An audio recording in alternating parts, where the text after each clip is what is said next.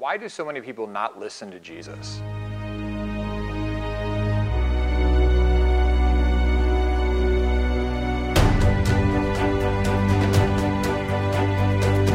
Welcome to Rise Up. This is Father Jonathan Meyer. We are in day 2 of Lent. Our gospel passage is Luke chapter 9, 22 through 25.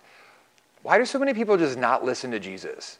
So many people think that Christianity is just like a consumer mentality. I read my Bible, I sing songs, I go to Holy Mass, I celebrate the sacraments, I just kind of do this Christian life. Jesus is abundantly clear. If anyone wishes to come after me, if anyone wishes to come after me, he must deny himself, take up his cross daily and follow me. It's not like an option. Like, if anyone wishes to come after me, he could take up his cross, he could deny himself, he might take up his cross, he might deny himself. No, we have to.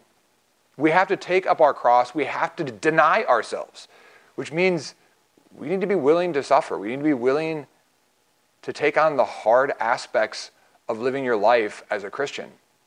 It's not easy, but it's so worth it. This is why Jesus ends. What profit is there for one to gain the whole world and yet forfeit his life? Comfort never pays. Comfort never pays. So as you begin these Lenten days, as you look at your Lenten resolutions, I want you to ask a question. Do a quick examination of those Lenten resolutions. How do your Lenten resolutions help you to deny yourself? That aspect of yourself that is not of God. How are we denying ourselves so that we can have life? Because that's what God wants for you. He wants you to deny yourself so that you can have life and have it to the full.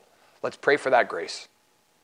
Please join us throughout the rest of Lent. Please share this video with others for daily inspiration and daily content here at Rise Up. So text Rise Up to 84576. Take care and God bless you on the second day of Lent.